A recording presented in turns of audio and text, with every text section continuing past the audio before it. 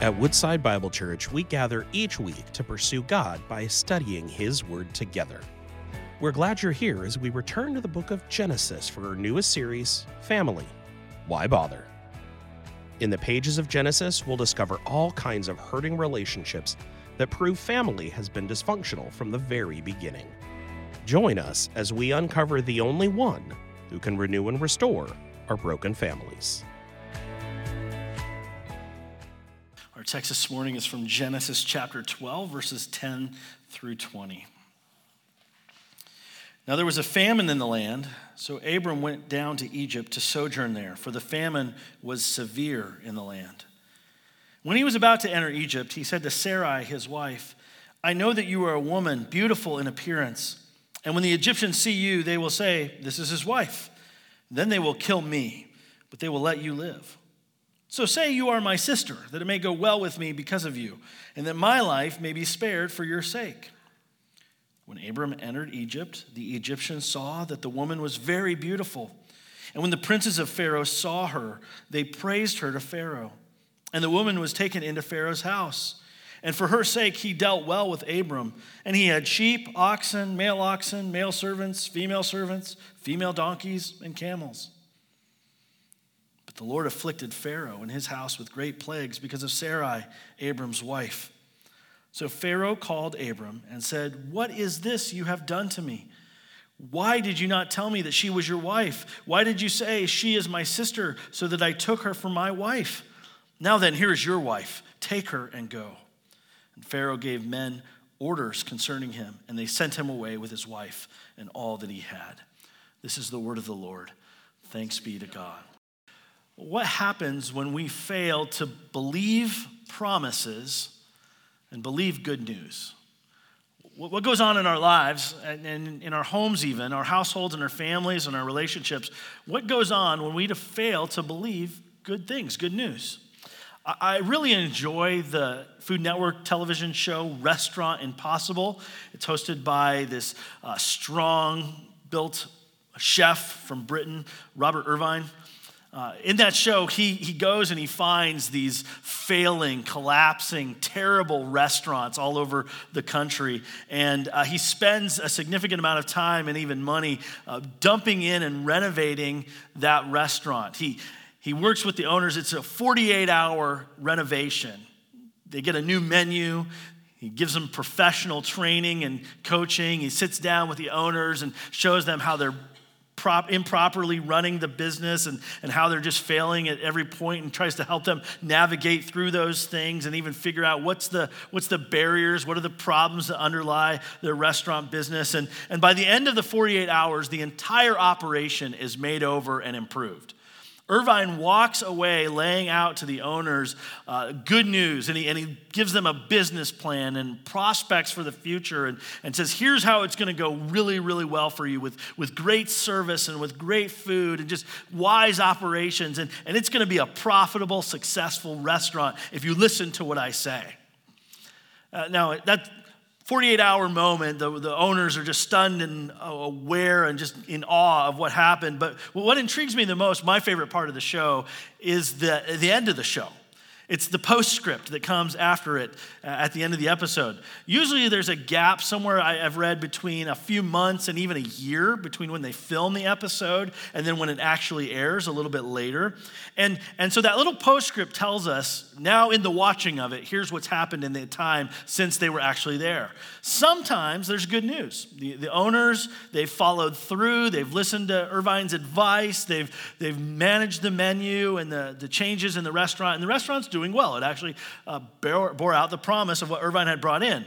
But many times it seems, most times if I think about it, it seems that the owners fall back into their bad habits. They ignore or take for granted the good investment that was given. They disregard Irvine's wisdom and skill sets altogether, and the result is inevitable: failure.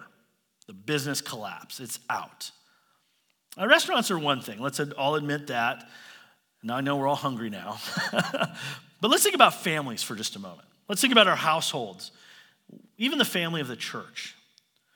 What happens when we fail to believe the good promises, the good news, the good word of God, in the lives of our family and the dynamics that exist there?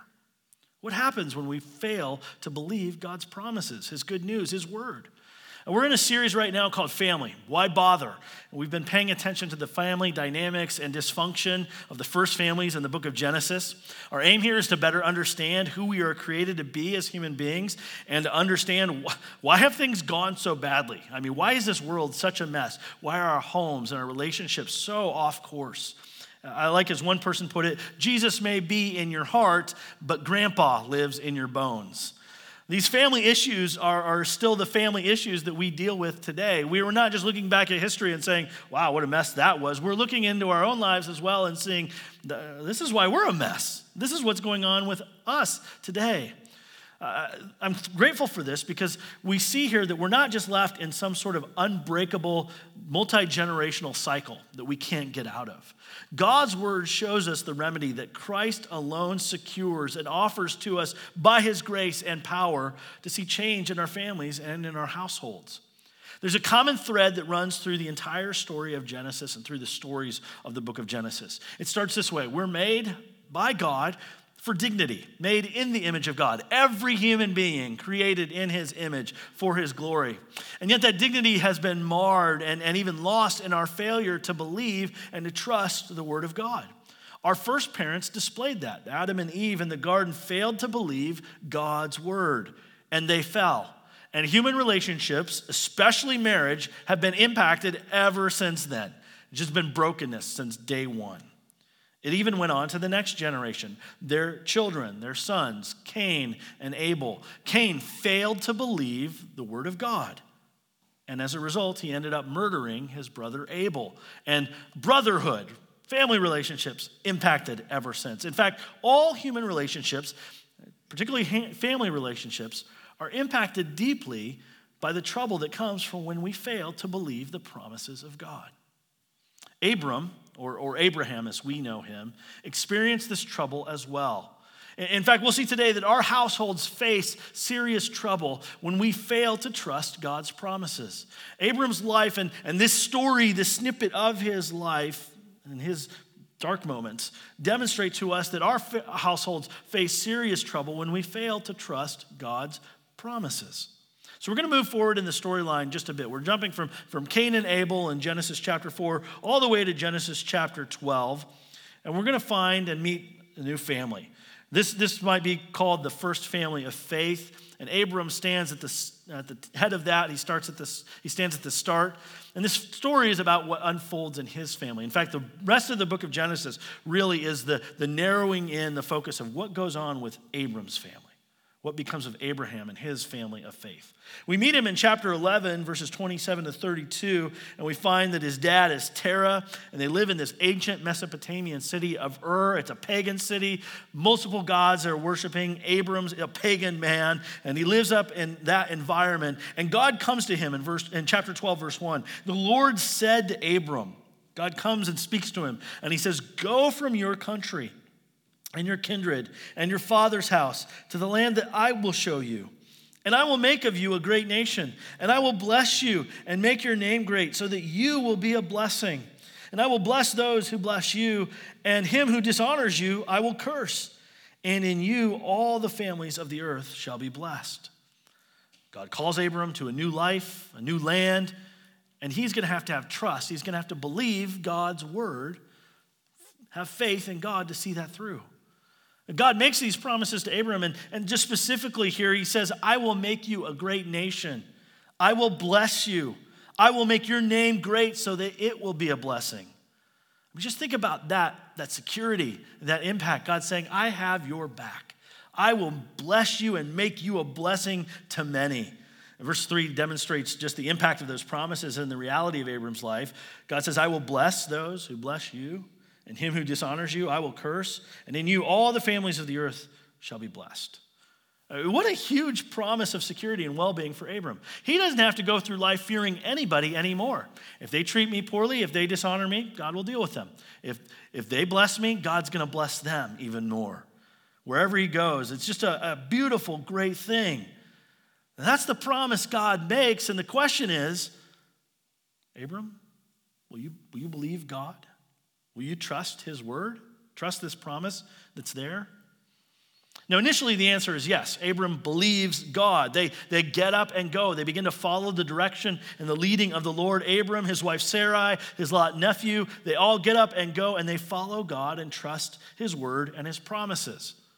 It's smooth sailing. It's great. They leave the land and they head down from Haran down to the land of Canaan. And when they came to the land of Canaan, God says, this is it. Here's the place. This land, this is verse 7, to your offspring I will give this land. And so Abram builds an altar to the Lord who had appeared to him there. He worships God. He praises God.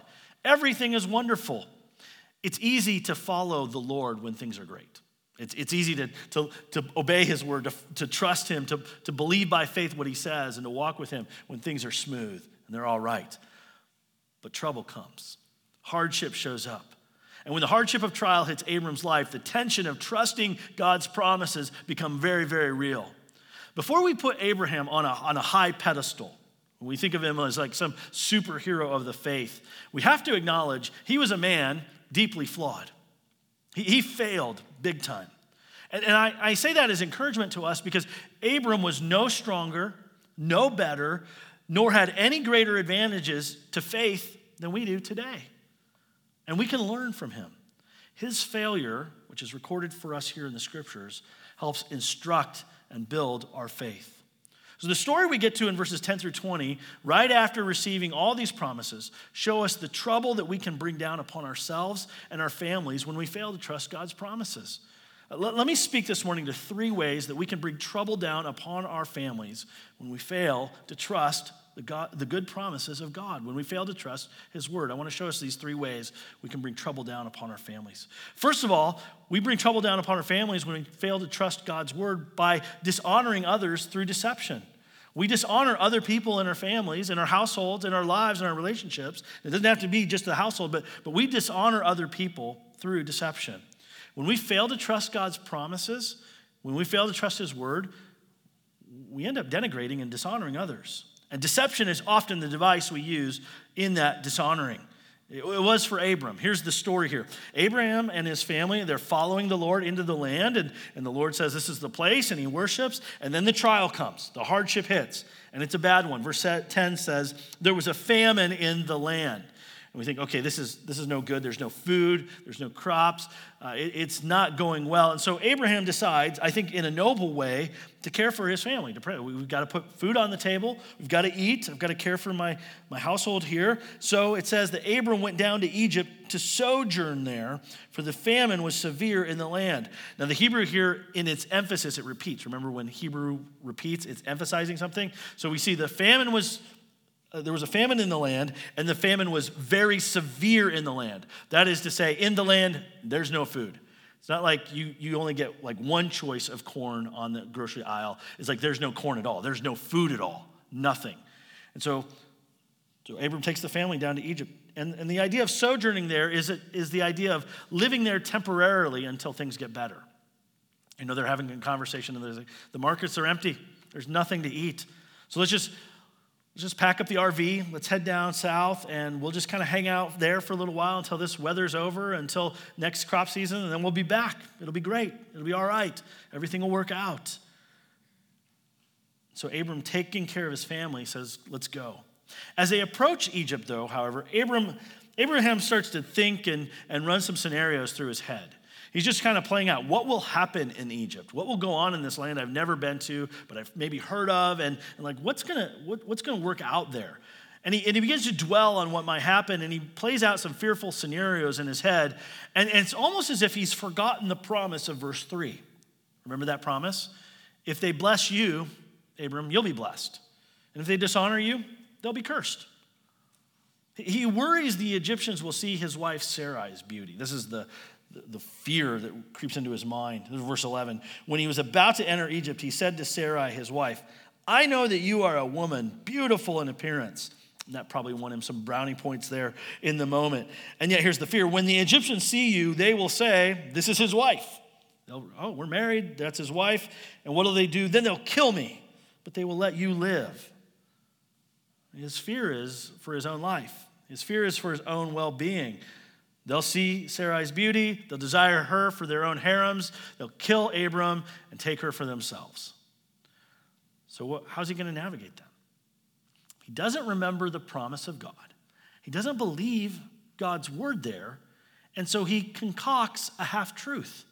He creates a big lie story to deceive the Egyptians. He says to Sarai, hey, just say that you're my sister, that it may go well with me because of you, and that my life might be spared for your sake. Now think about how dishonoring this is. First of all, Abram is immediately making Sarai complicit in his deception and lies. He is forcing her to lie along with him and to spread falsehood around. Not only that, which is terrible in and of itself, but he shifts his relationship of his marriage from we to me. And he begins to treat Sarai like property. He says, if we go in and I'm your husband, they'll kill me. But if I go in and you're my brother and you're my guardian brother, then I have a bargaining chip in the game to preserve your life and to keep my life. Like it'll work out really well. He objectifies his wife immediately. You're just chattel. You're just an object. You're just someone I can use as a bargaining chip to make sure my own self-interest is kept. Notice his selfish focus here in the text. He says, so it may go well with me. Tell him you're my sister so that it may go well with me because of you and that my life may be spared. What about we? What about us and our life and our relationship and our marriage and our household? It's none of that. He just singular-minded, focuses in, and is all about me. His deception is dishonoring in his family, and trouble comes.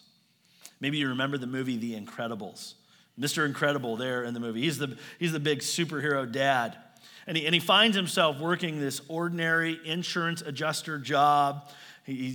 Boss just doesn't work out well, and he gets fired. But then this other company comes along, and it's illegal to do superhero work, and so they hire him to do superhero work, but he has to do it secretly. So he starts working out again and getting buff. He starts traveling and getting fit. He tells his wife he's going out to conferences and conventions. He begins to make more money, and wealth kind of flows into the household, and all of a sudden there's a new flashy, shiny car in the garage, but he's holding that all as a big secret from his wife and his family. And she becomes suspicious. She begins to doubt what he's saying. She wonders what's really going on. And she's crushed, this is Elastigirl, she's crushed by the unknown secrecy about what he's doing. The story comes to a culminating point when he's off on a business trip doing superhero work, and the wife determines he's in an adulterous relationship, and she heads off to confront him about it. She gets on her plane and ends up flying out to where he is, but the kids snuck on the plane as well. And that's when the supervillain shows up and starts lobbing missiles and bombs, all to destroy and blow up the plane which she's on. The point here, the illustration, is to see that deception brings about dishonoring and trouble upon everybody. The family is rocked by lies. So let me just ask you this morning. Are you dishonoring others in your family, in your household? Perhaps even the roommates that you live with, even in the church? Are you dishonoring others through deception? Are you playing a game? Are you hiding things or covering up your sin in order to protect yourself, that it may go well with me, that I may live?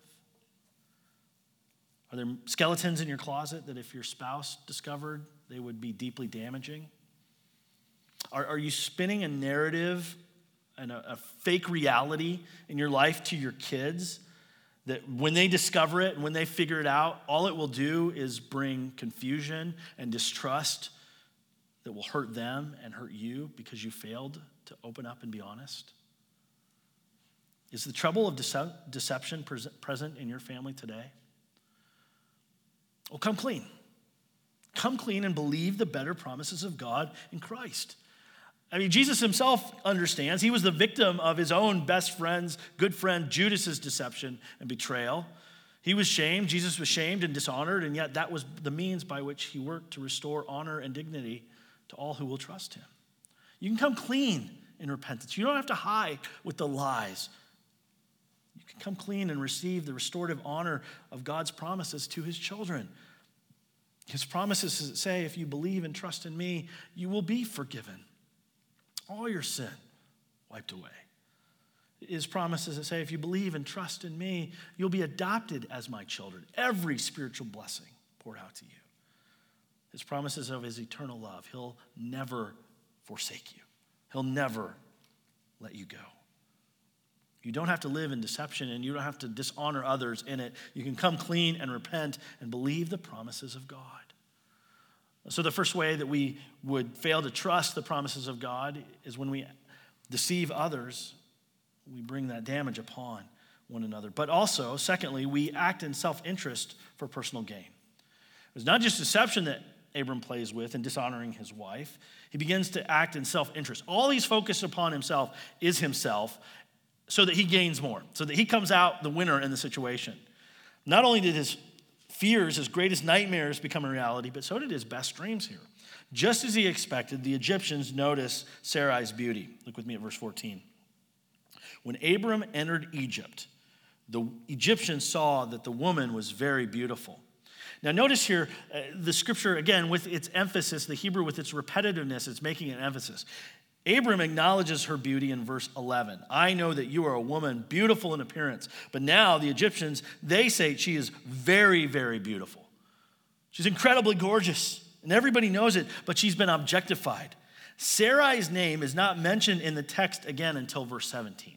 She's just the woman now, just a pawn, just a chip in the game, just a possession. As they enter Egypt, they see that she was very beautiful, and her beauty is so prominent that word starts spreading around to Pharaoh and the king of the land. Verse 15, when the princes of Pharaoh saw her, they praised her to Pharaoh, and the woman was taken into Pharaoh's house. Now, let me just help you understand the culture here. Your status as a leader, especially a national leader, was displayed by the possessions and the material abundance you had. Having great things, valuable things, beautiful things made you all the more prominent and famous. And that included people, and for them, wives as well. Having a harem of wives was a status symbol. We get the concept of trophy wives from this cultural narrative. The more beautiful the woman in your life, in your harem, in your family, in your household, the better you are. And so if Sarai, who was exceedingly beautiful, is in Pharaoh's household, he's the best. He's the greatest. Abram concocts this lie so that Sarai would end up in Pharaoh's household and he would benefit. Because the way it worked was if she is just his sister and he has the authority and the right as the guardian brother to marry her off, he's going to get a bride price back for himself. He's going to make a little loot in the game as well. And so a deal would be brokered, and it was. She was taken into Pharaoh's house, and verse 16 says, for her sake, he dealt well with Abram. Pharaoh dealt well with Abram, and he had sheep, oxen, male donkeys, male servants, female donkeys, and camels. He is loaded. Abram gets everything in the deal. He was afraid for his life, and he comes out a filthy rich man in the situation. Abundant wealth. But remember his motive in this. It wasn't because he cared for Sarai. It wasn't because he wanted to protect her. He says in verse 13, say this lie so that it will go well with me. He puts his marriage in complete jeopardy so that he will prosper. He makes a sacrifice of his family for his own self-interest and personal gain. I mean, consider again what this says to Sarai, what this does to her. Abram basically pimps her out to Pharaoh. Go live in his harem, sexually please him, treat him good so that I make a profit and I do well here. It all comes down to a lack of trust in God's promises, in God's provision. God was going to care for them. And yet he took matters into his own hands. He becomes a self-seeking, self-preserving, self-interested being that only looks out to benefit and care for himself and nothing for his wife. There's no thought in Abram's mind that this indecent proposal would produce trouble for their marriage and the future that God had promised. You know, I'm glad that nobody here is sacrificing family for the sake of self-interest or personal gain. That really warms my heart. Or are we? Are we living in fear and failing to trust God in his promises and instead thinking that we have to protect our own interests? Have we forgotten truths like God is our provider and instead we manipulate and act to make sure that we come out ahead, even at the loss of the well-being of our marriages, our children's developments, our relationship with our families, those around us, our roommates, whoever it might be. Friends, the American dream demands that you sacrifice your relationships, you sacrifice your households, you sacrifice your marriage and your children on the ladder of corporate escalation to make more money and to be more secure and to add another trophy to your case. And we may try and justify it. We're saying, well, they benefit from the income and the money that I make, and it's good for them too. But I wonder at what cost. And let me just speak to men here in the room this morning. Those of you who are husbands, fathers, future fathers, young men, unmarried men right now. We're called in such a way, as men, to see that there is flourishing. We bear the responsibility and the call to see that there is flourishing in our families, relationally, spiritually, emotionally. You're not just called to see flourishing in your family financially. Holistic flourishing. And so I would ask you, men, are you intentionally seeking the well-being of your household in all areas? Or are you only looking out for your own interests? Or are you only concerned about you winning at the end of the day? Guys, you'll rain down trouble on your family if you ignore God's promises and good news for you, even if you make all the money in the world. And I just want you to take a good look at what God offers to those who believe God's promises in Christ. Let me just give this to us through the lens of Ephesians, although I could do it in many other places in the scripture. God promises to those who believe in Christ, who trust in him, every spiritual blessing in the heavenly places. Comprehensive, every spiritual blessing, all of his good for us in the heavenly places. He promises to those who trust in Christ and believe in him, the riches, and that's not necessarily the financial riches of this world, but the riches of his glorious inheritance in the saints, a far surpassing wealth. He promises to us the immeasurable riches of his grace. I mean, there's no dollar amount that can match up to his grace. He promises to us the unsearchable riches of Christ. And to those who trust in him, he gives the riches of his glory. If you think that what's offered to us in Christ is of less value than a few extra $100,000 in your bank account, I'm sorry, you're sadly mistaken. Friends, don't bring down trouble on your family by forsaking the promises of God for the stuff of this world. We see that we fail to trust the promises of God when we dishonor others through our deception. We fail to trust the promises of God and we act in self-interest for personal gain. But thirdly, and the most seriously, is that we inflict harm instead of bringing blessing when we fail to trust the promises of God. Now think about the serious threat to the fulfillment of God's promises that are here with Abram's story. Abram is about to make a permanent home in Egypt. He went down there just to sojourn, but now his wife is living in another house. He wants to see to her well-being. He's not going anywhere. I mean, he's about to sign the deal for a mortgage. He is planting his roots deep, but not in the land that God gave him. Abram's wife, Sarai, she's in the bed of another man. How are he and Sarai going to become a great nation as God has promised? God's plans, though, can't be thwarted. His purposes will stand. He will always keep his promises. And so we find in verse 17, God acts. He gets in the middle of the story and intervenes. The Lord afflicted Pharaoh and his house with great plagues because of Sarai, Abram's wife. God acts and he brings affliction on Pharaoh. And you might say, well, that's not fair. God should bring affliction. He should bring the pain on Abram because he was the dummy in this one. He's the one who's self-interested. Abram was so comfortable he wasn't going to make a move at all. He had no need to. God had to bring the wedge in between another relationship now with Pharaoh and Sarai. He had to bring the trouble there so that someone else would act to get Abram in line. And so he does. The plagues come upon Pharaoh and his house. And it seems that the Lord has revealed to Pharaoh what's happened with Sarai, who she really is. And so Pharaoh calls Abraham, verse 18, and says, "What is this you have done to me? Why did you not tell me she was your wife? Why did you say she is my sister so that I took her for my own wife? Now then, here's your wife. Take her and go." I mean, he's asking, what have you done to me?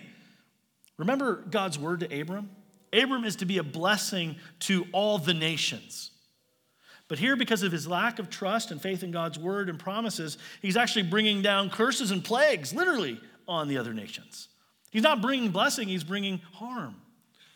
Pharaoh acts and he effectively deports Abram and Sarai immediately from Egypt, with the result there in verse 20. He gave men orders concerning him, and they sent him away with his wife and all that he had. Like, get out of the country. No good here. Take the stuff, go, you're gone. I think that one can trace the disparity between the Egyptians and the people of Israel that we see in the scriptures, that strife that happens all throughout the Bible. We can trace that to this initial encounter and deception. Friends, consider what we are to be in the world as we believe the promises of God as Christians. Abram brings harm instead of blessing. We as followers of Jesus, because of his grace, are to be blessing to the world. Jesus says it in the metaphors of being salt and light. As salt and light, we are to be agents in the world of blessing and goodness. As salt, we're to be a seasoning agent, to preserve, to create curiosity, even to add flavor to this world. And so when we believe the promises that Jesus is our hope, our Savior, our Lord, and we live in faith from his word, we show the world a better story. When we believe the promises of Jesus, we live so distinctly in our lives. When we believe his word, that we push back the moral chaos of our times. When we believe the promises of Jesus, we live so spiritually abundant that we create curiosity. We make space for our neighbors to say, what's going on in your life? And they ask, as 1 Peter says, they ask about the hope that we have in Christ. When we believe the promises of God, we add and create a distinctive grace-driven love. And it creates a flavor of love in all the world that it doesn't have because of Christ. When we're a blessing, when we believe the promises of God as light, we shine the glory of God in the dark places of this world. We bring truth and clarity and justice in a world that's lost in deception and darkness and depression and desperate looking for hope and love. We bring the light of God, his glory, to the world. We're to be a blessing. And yet when we fail to believe the Lord's promises, when we fail to trust his word and his good news, we don't display the light of the gospel. We're not blessings to the world around us. The salt has lost its saltiness. Our children don't see us trusting the Lord, and so they won't trust him either. Our neighbors watch us live the very same lives they do, and they have no need to be curious about what's going on in our hearts because there's no distinctiveness. We don't bear a faithful and true witness in the world because we are too caught up in the promises of this world and instead inflict harm. When we live out of sync with the promises of God in the gospel, we become the very barriers to the gospel we want to see removed. Are you inflicting harm in your household instead of bringing a blessing? I think the story here wraps up in this way. If our households face serious trouble when we fail to trust God's promises, the answer for us is to repent and believe the good news. It's to go back to the fundamentals. Can you identify your unbelief? Do you see where you're failing to believe the word of God, the promises of God? And instead, can you identify those lies and those narratives that you're training yourself in? Do you see where you're self-interested, you're self-promoting, you're selfish, only looking out for yourself? Do you see in the relationships of your household, your friendships, do you see destruction, harm? You don't see flourishing? That's an indication. If there's not flourishing in your relationship, especially in your marriage and with your children, if you don't see flourishing in those relationships around you, I would ask, are you believing the good news of God and his promises for you? Friends, the answer is to repent and believe the good news. Jesus is the true brother who is faithful over the household of God. And so we come and we consider and we look to him. We see him. We repent and believe his good news and say, every word of yours is faithful and true. We follow his promises because that's where life is found. That's where wholeness is found. That's where flourishing is found. If we're seeing the trouble of our sin, if we're seeing the trouble of failure in faith, the answer is to repent today, to believe the good news, and trust Christ. Thank you for joining us as we study God's Word together. We would love to hear how God is moving in your heart and get you connected into the Woodside Bible Church family. Head over to woodsidebible.org/connect to introduce yourself to us today.